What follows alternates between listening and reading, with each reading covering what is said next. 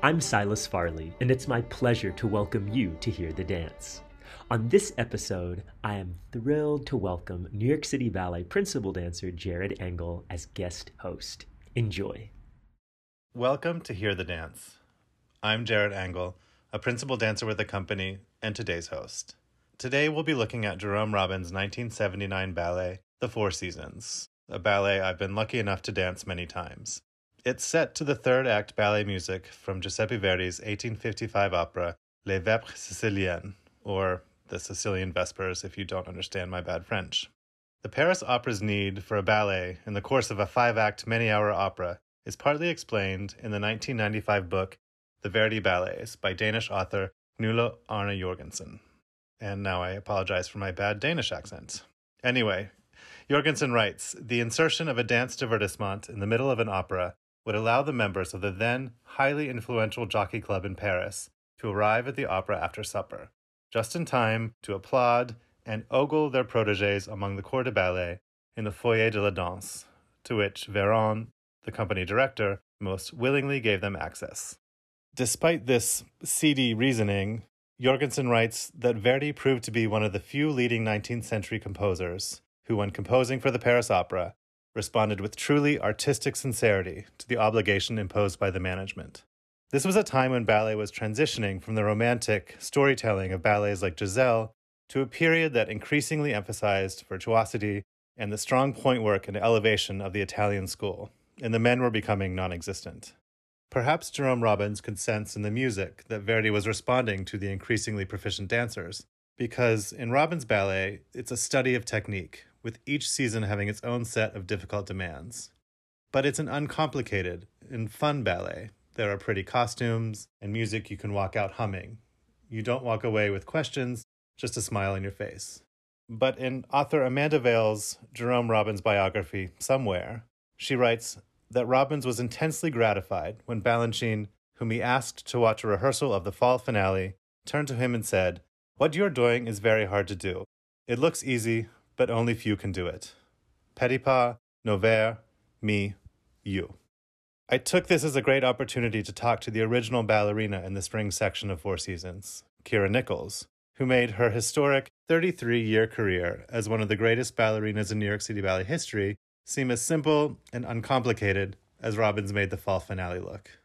We talked about more than just the Four Seasons, including her start in dance, working for Balanchine and Robbins, and the confidence they allowed her to dance with, what motivated her and kept her dancing as a mother of two young boys, and what she now brings to the ballet studio as the Violette Verdi and Kathy Ziliak Anderson Chair in Ballet and Professor of Music and Ballet at the Indiana University Jacobs School of Music. Please enjoy my conversation with a legendary yet astoundingly down-to-earth Kira Nichols. Welcome, Kira Nichols, to Hear the Dance. Thank you so much for being here. Thank you for having me. So we are going to talk about Four Seasons today, but first I think it would be nice for the listeners to hear about your life in dance before Four Seasons. So you come from a dance family, is that correct? I do. My mother, Sally Streets, was in New York City Ballet. And you had two siblings as well that ended up doing something sort of dance arts related. Was your household, all about the ballet studio and the stage? No, my father was a professor at the University of Berkeley, biophysics. And my mother was a dancer, and I had two brothers, an older brother that ended up dancing, and I had the joy of dancing with him in my mother's productions. She had a school and a little company, and I used to come back from New York City Ballet and perform with them, and I got the joy of dancing with my older brother.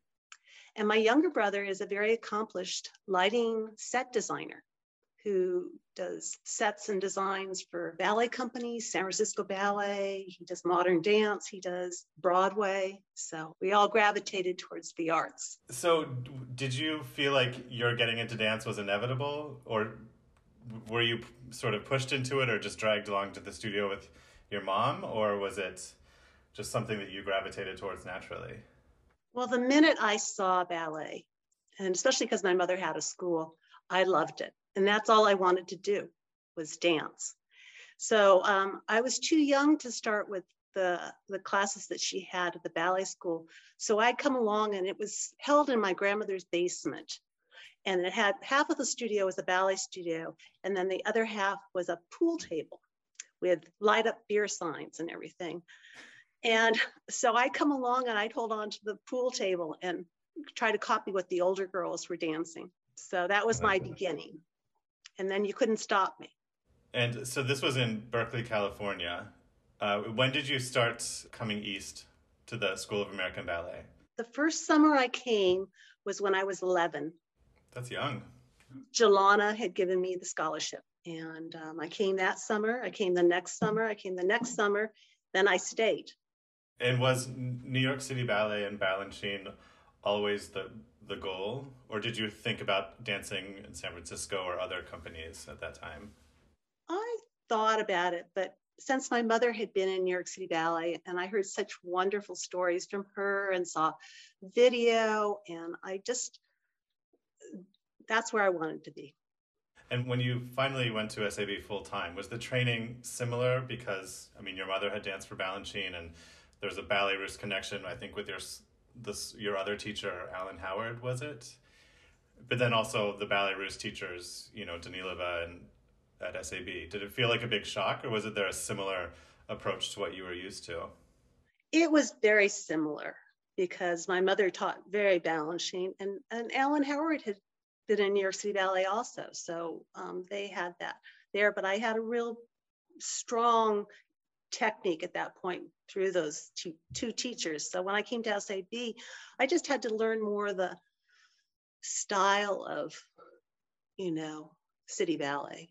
Mm-hmm. Danilova, Dubrovska, Muriel Stewart. It was a wonderful, and Suki was just starting. Suki Shore was just starting out teaching at the school. So, and Stanley Williams was there, and it was a great combination of teachers.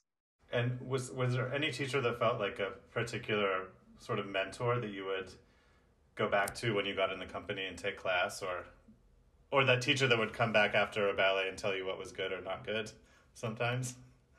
No, but I did go back after I had been a principal for years. I went to take Tumkovsky's class, Madame Tumkovsky. And I thought, how hard could this be now that I'm a principal dancer? It should be just a breeze. And all the young dancers in this classroom, when I walked in, they looked at me like, are you sure you want to take this? And I said, oh yeah, this will be a breeze. And I got halfway through and I thought I was going to die. It doesn't matter what level you are. Her class was so hard. I remember my friends talking about how some girls would try to fake fall just so they could stop the combination for a little bit because they were just exhausted by these. I mean, these combinations were so long and full of, everything, any step you could imagine. That's very funny. Did you ever want to go back to California, or did you just love New York and the ballet world from the beginning? I loved every minute of being in New York and being on my own and dancing, and there was so much excitement at that time because Balanchine was still alive. Jerry was choreographing. So we spent almost 24/7 in the theater, with these great choreographers choreographing and inspiring us and teaching class and everything. There's no place I would have rather been. I went home to sleep in my apartment, and then I went back, and it was just the energy in the building, You became an apprentice when you were 15, is that right? And then that's quite young. I wouldn't have changed anything. That's what we like to hear. This is a happy podcast. Do you remember your first company class? Was it Balanchine teaching? Yes, it was. It was very intimidating just because it probably is the same way now, but everybody had their spot at the bar and in the center. So when you're new, you go in there and you go, where do I stand? What do I do? You know, and you kind of hide in the back in the corner because that's a comfortable spot. And then, yeah, Balanchine's class was like nobody else's. It was just, you had to get there an hour ahead of time just to warm up, because it was not for a warm up for the day. It was to work on things, and especially work on things that he was trying to decide if he wanted to put in his ballets. Steps, are they possible? How fast can you do it? And the repetition was amazing, you know. Yeah, it was very intimidating, especially with all those stars like, you know, Kay Mazo and Karen von Erlandingen and Jacques d'Amboise. I knew Jacques d'Amboise. My mother had been the roommate of his wife, Carrie d'Amboise, on tour when she was in the company. So I spent my last summer staying at his house during the summer course. So I got to know Jacques. And Jacques was he was my mentor in the company, because he saw my potential, but he wanted Balanchine to see it. So he helped me out. He would help me with what Balanchine wanted out of that step, you know, and work with me on the side. And then we had a lot of those festivals at that time. The Ravel Festival was coming up, and Jacques used me to work on a ballet. I worked on sarabande and dance, and it was to be for Kay Mazo, but he used me as somebody to work on. And that really helped me, kept my self-esteem high, you know, not feeling like I was falling through the cracks. So with Jacques' help, when did you first catch Balanchine's eye? Do you remember a moment or a part that was given to you when you started getting sort of noticed and pushed to the front? It was in Paris. I finally pulled it together and got really in shape, and I was trying to dance the way he wanted me to, and he noticed it. He stopped me on the stairs, and I can't remember which theater we were in, but he complimented me. And then thereafter, I started to get little roles, like soloist roles. And then my first big thing was that it went up on the casting, Fourth Movement Bizet, the lead of that. So that was sort of the beginning where Balanchine noticed me. Did you end up getting sort of stuck in Bizet Fourth Movement forever? I feel like that can happen when someone's really good at it, because it's so hard. Yeah, the whole cast would change, and there I was still running out of Fourth Movement Bizet. At 10:30 every night. Yes, exactly.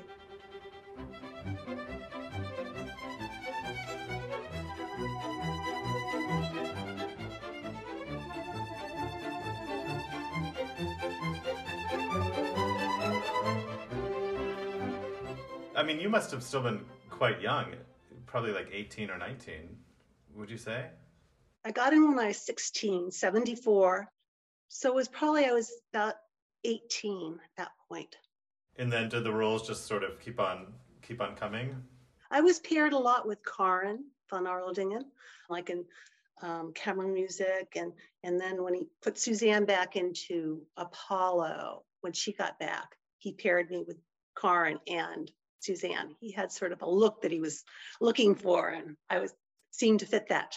It's so interesting because you ended up, you know, sharing stage with Karen and Suzanne, and then later sort of doing so many of their parts, but temperamentally and technically they're so distinct, and as are you, so different. What was it like to step into their roles, or what did you try to gain from watching them without trying to imitate the things that made them so unique? I think it had to do with how Balanchine made us feel. You know, he always wanted us to be our own selves, you know, individuals. Because if you looked at the Corps de Ballet and some ballets, you saw each individual dancer. You didn't see just a line of people looking the same. So I grew up with that early in the company. And so when I would do Suzanne's roles or Karen's, I really felt like, how do I hear the music? How do I feel it? The first time I did Diamonds was, I think I wasn't a principal then. I was still a soloist. Suzanne was out for some reason, and he needed to fill those roles.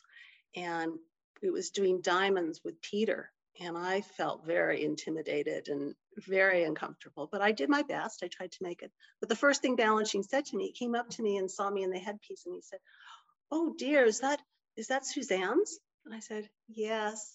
And he said, oh, it doesn't look the same. And I said, well, it's a different head.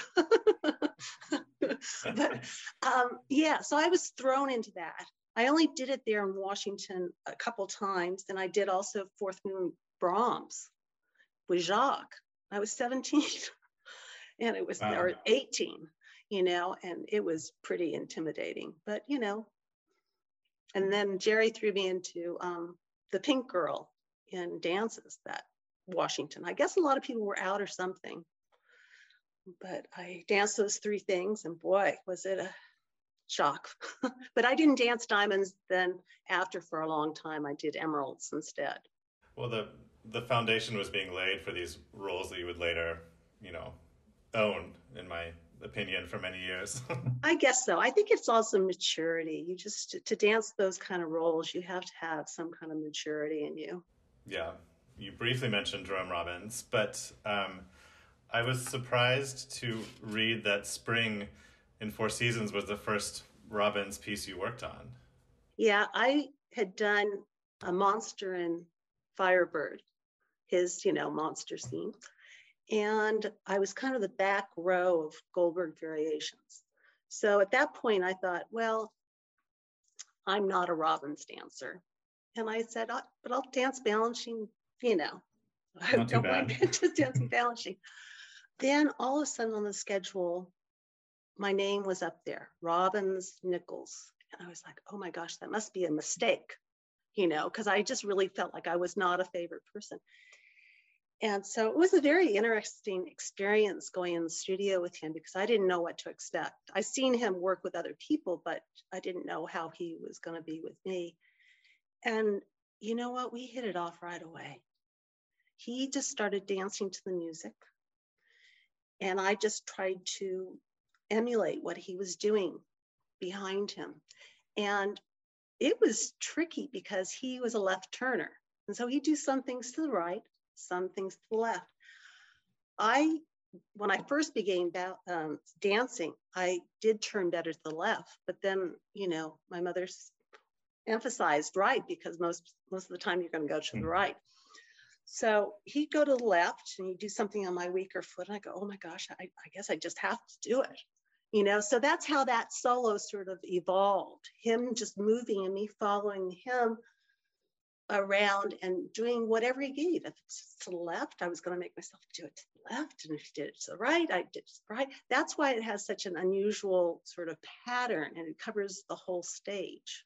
I mean, fiendishly difficult. It's really impressive choreography when you really look at how much control you have to have over yourself in all these pirouettes and chaînés and, But it flows so beautifully. That's what I love about both Balanchine and Robbins, especially Robbins, is that it always flows really well. I don't feel like I'm ever fighting my body to do it, to dance it. I don't know, but it was a real surprise that turned out to be such a special thing when I just really thought I was not a Robbins dancer.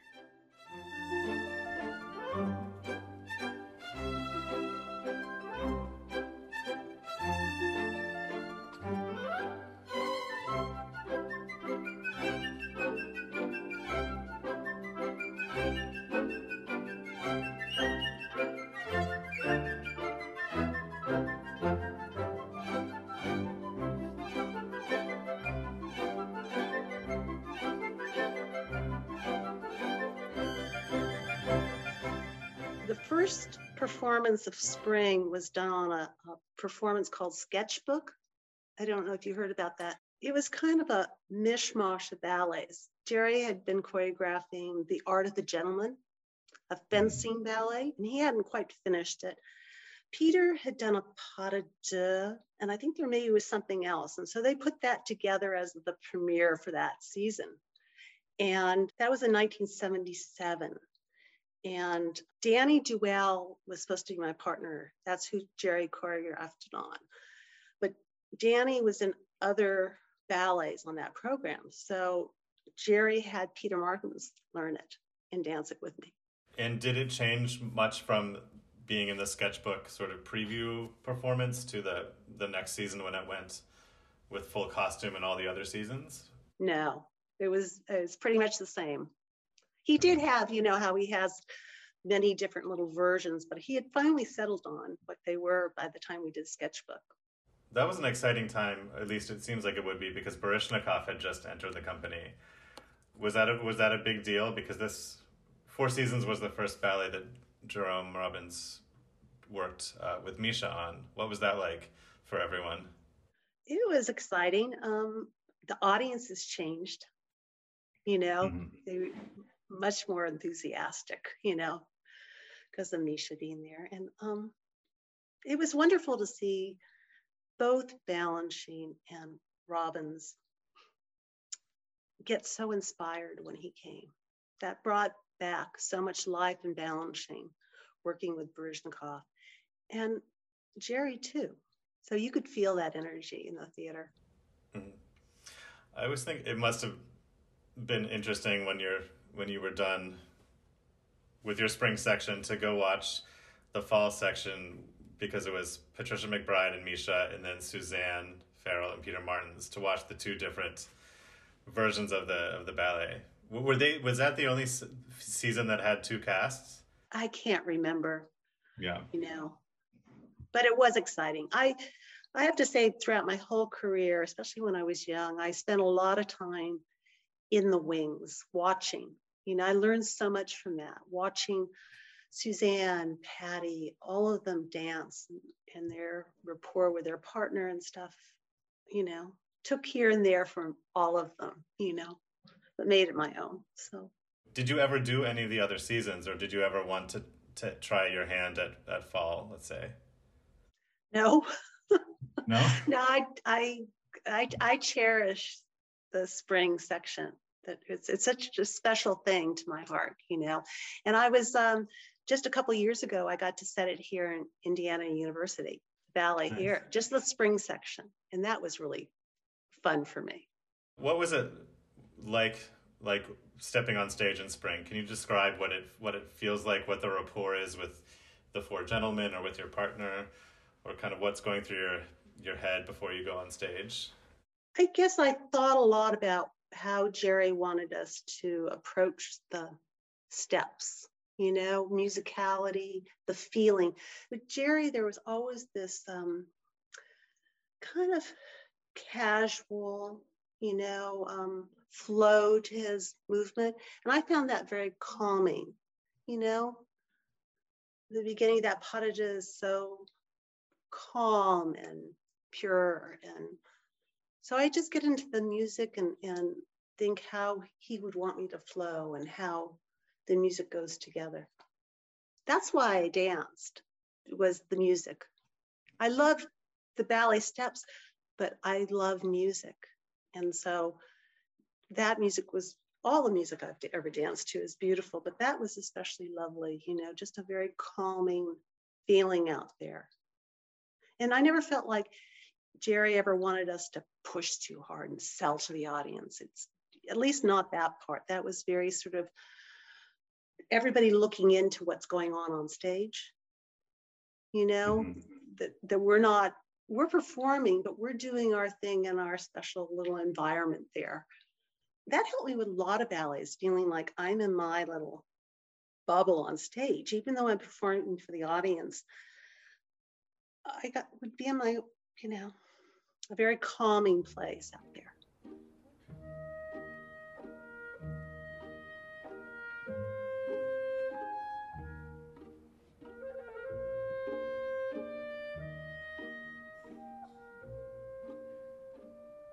Even in the coda, when you're dancing with your partner and you're doing the little steps and they start to build and you're looking at it, and we're always sort of connected. So you weren't really thinking about, oh gosh, there's thousands of people out there. Yeah. I also love the parts, which sometimes looks very easy and sometimes not, when you get thrown by the core guys in the finale. Do you have any faux pas there? Oh yeah, where they slip and you're down on the floor, boom. But those things happen, Yeah. And that always draws the audience in so much, they're like, oh gosh, she got up and yeah. She's going on. I had the honor of being the core guy when I got into spring that did the one grand jeté lift and hold in the beginning of the pas de deux with you, which was a great honor. It went well. I didn't drop you, so one of those special sort of chosen moments for the core guys. And also, I just remembered I was the core guy in G major that did the pirouette and the drag back. I remember that. Yeah. So 2 great honors in my growing career. I think at those moments I wish I was younger so I could have had dance floor with you. Oh. Just...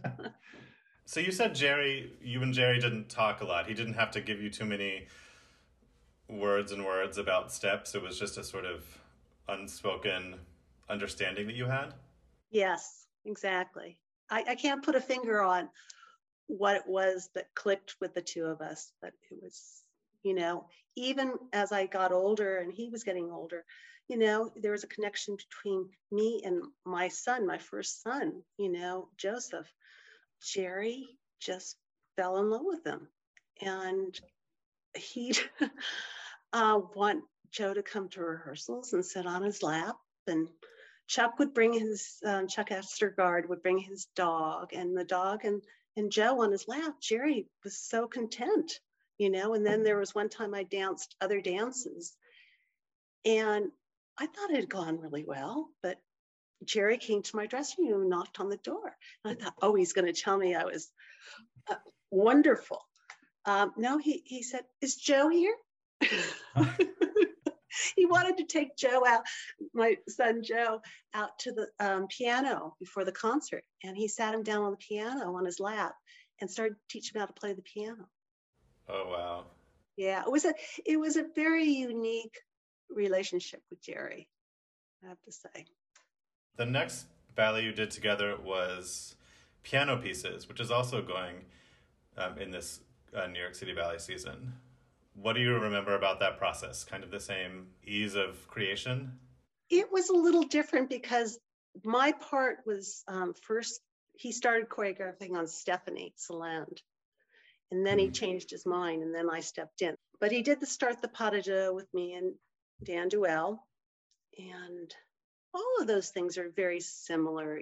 Jerry worked a certain way, and you had different versions, but I always went in there just going, I got to just follow his movement and what he was doing. I was not trying to make it, something else.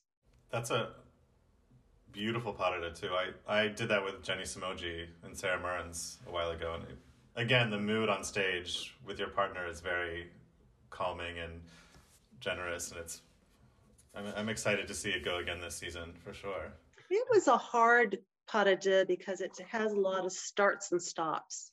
So it's hard to get a kind of a flow going to it. And it was really about the relationship, the two people.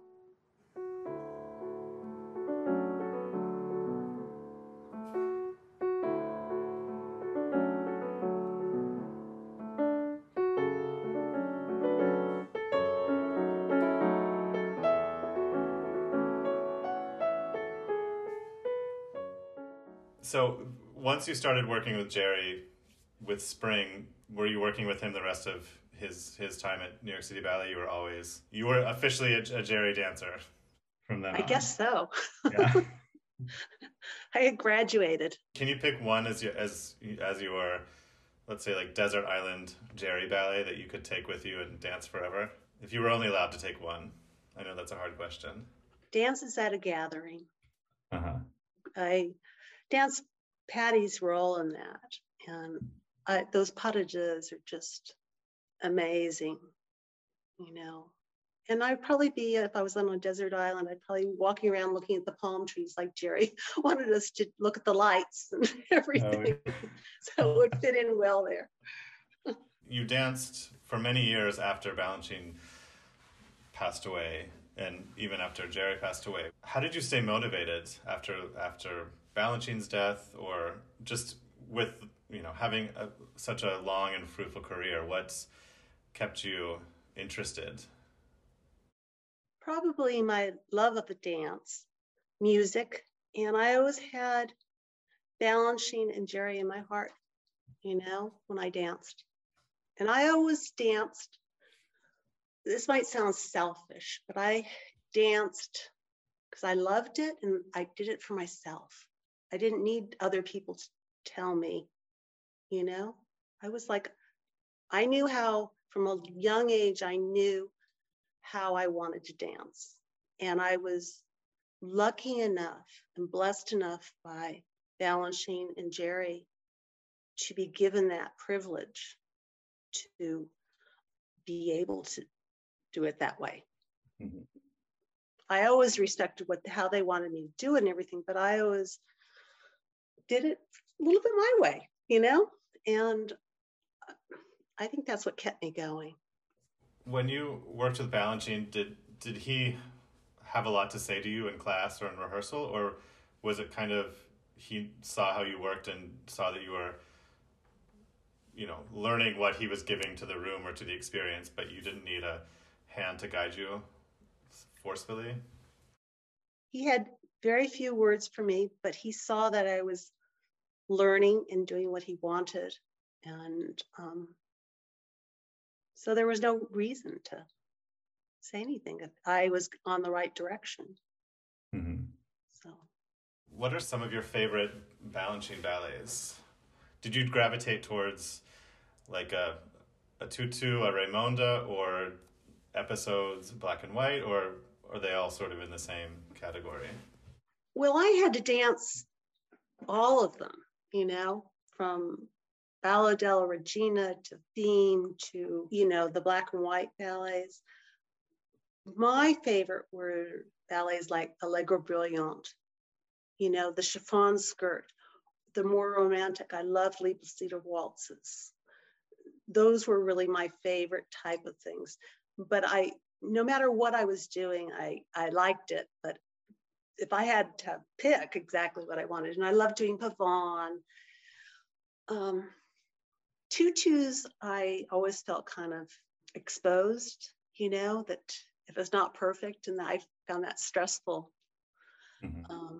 But I had to do it, so I did it the best I could, What was ballet did you find the hardest, like technically the hardest? Because you did everything that is considered hard. I would say theme and variations, because it's technique. Mm-hmm.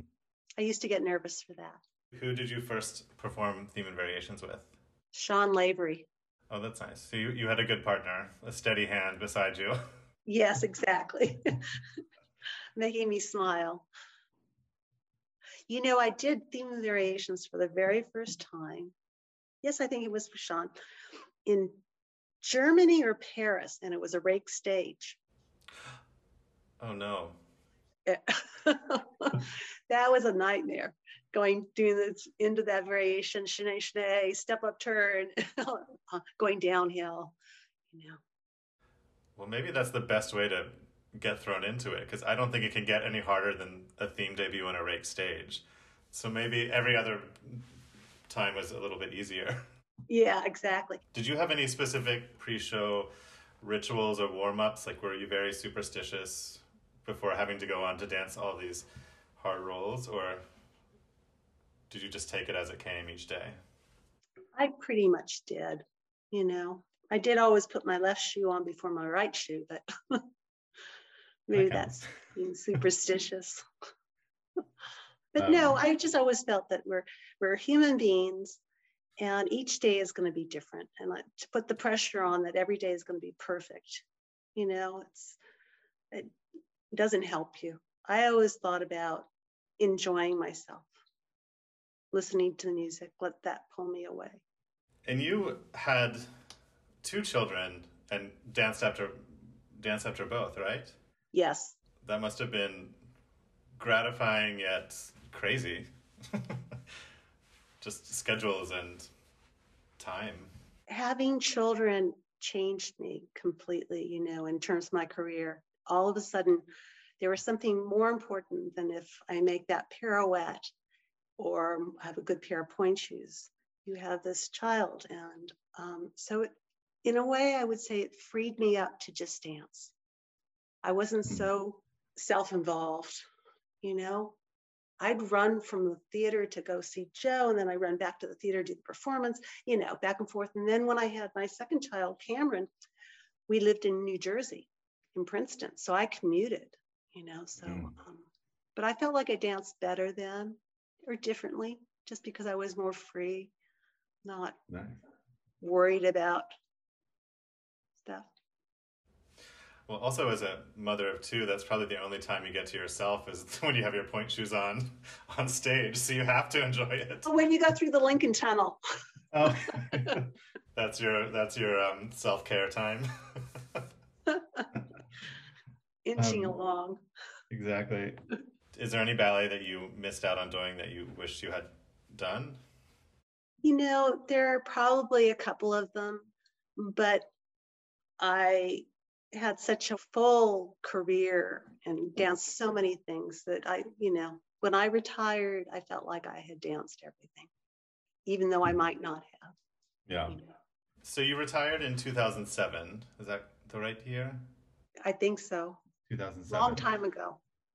Yeah. I remember that show. It was, what your final show was Serenade. And was it Davidsbündler as well? Davidsbündler and then Vienna Waltzes. And then Vienna. What a way to go. Yeah, that's retiring was kind of a hard decision just because, when you do your retirement performance, that's your last performance. You can't redeem yourself, So when Peter Martins came to me and said, "Oh, we have to do a big celebration for you," and I said, "Oh, I don't know, because I was so worried that something was going to happen. In the rest of my life, I was going to think, oh, couldn't I just do it again? But by the time I got there, I just was swept away. Dancing Serenade for your final performance, it's just, how can you not get just into the role? And I couldn't have been happier that evening dancing. But there was that worry that it might not go well, but. Yeah. Unfortunately, I remember trying to sabotage it in my own little way, because we had one moment together in Davidsbündler where the four couples are on stage, and I wasn't your partner, but I have to give my hand to you with this hand and that hand, and you kind of do these little steps and fake grab my hand. And for some reason, I always wanted to give the wrong hand there. And I even tried to practice it before the show, which I never practice things because I messed them up. And of course, I offered you the wrong hand. And you just smiled and said, "Other hand." very, very sweetly. And I was devastated. I was like, I ruined the show. From that day on, you never made that mistake again. Yeah.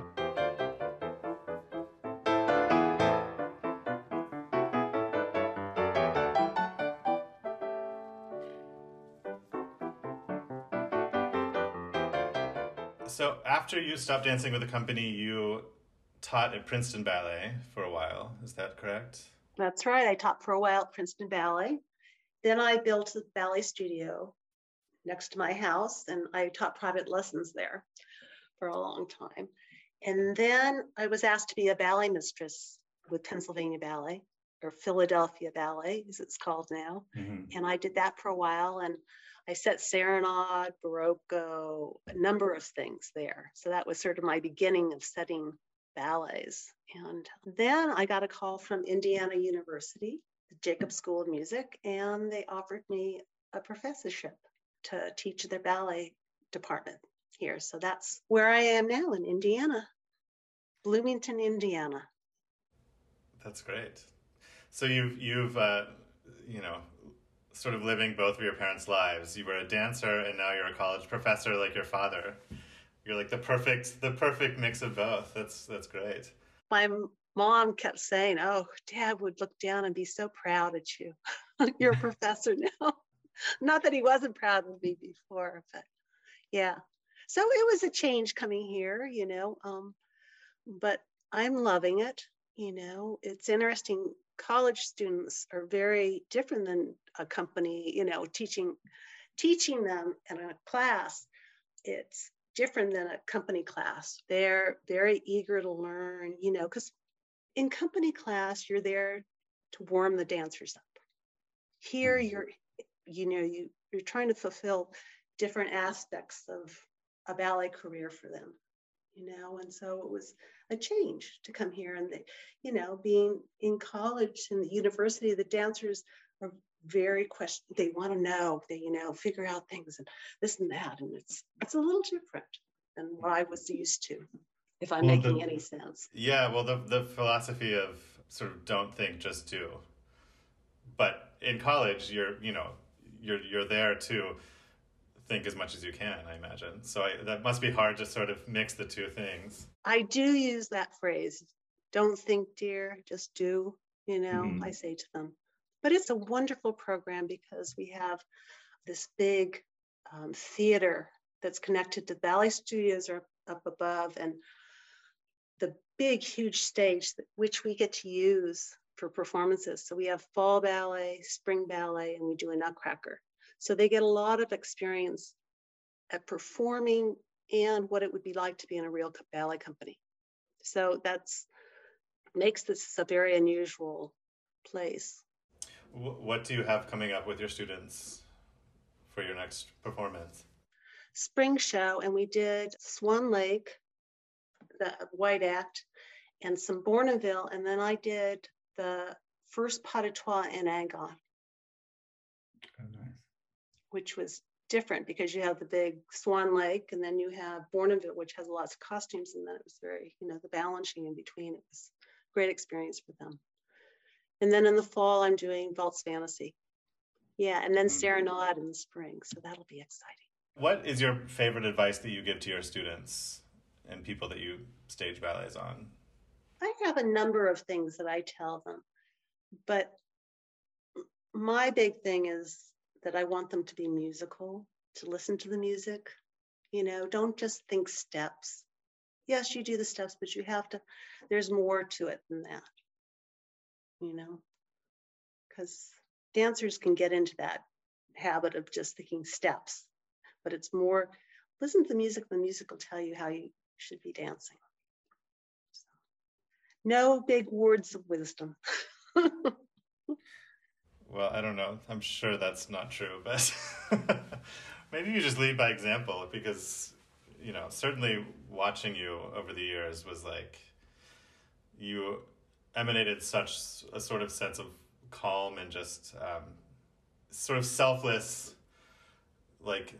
giving yourself to the work, into the music, into the moment, that it was, that's what I aspire to, and I think most artists aspire to. I loved every minute of my career, and I feel very blessed that I got to have that and have it during the time that Balanchine and Jerry Robbins were alive, And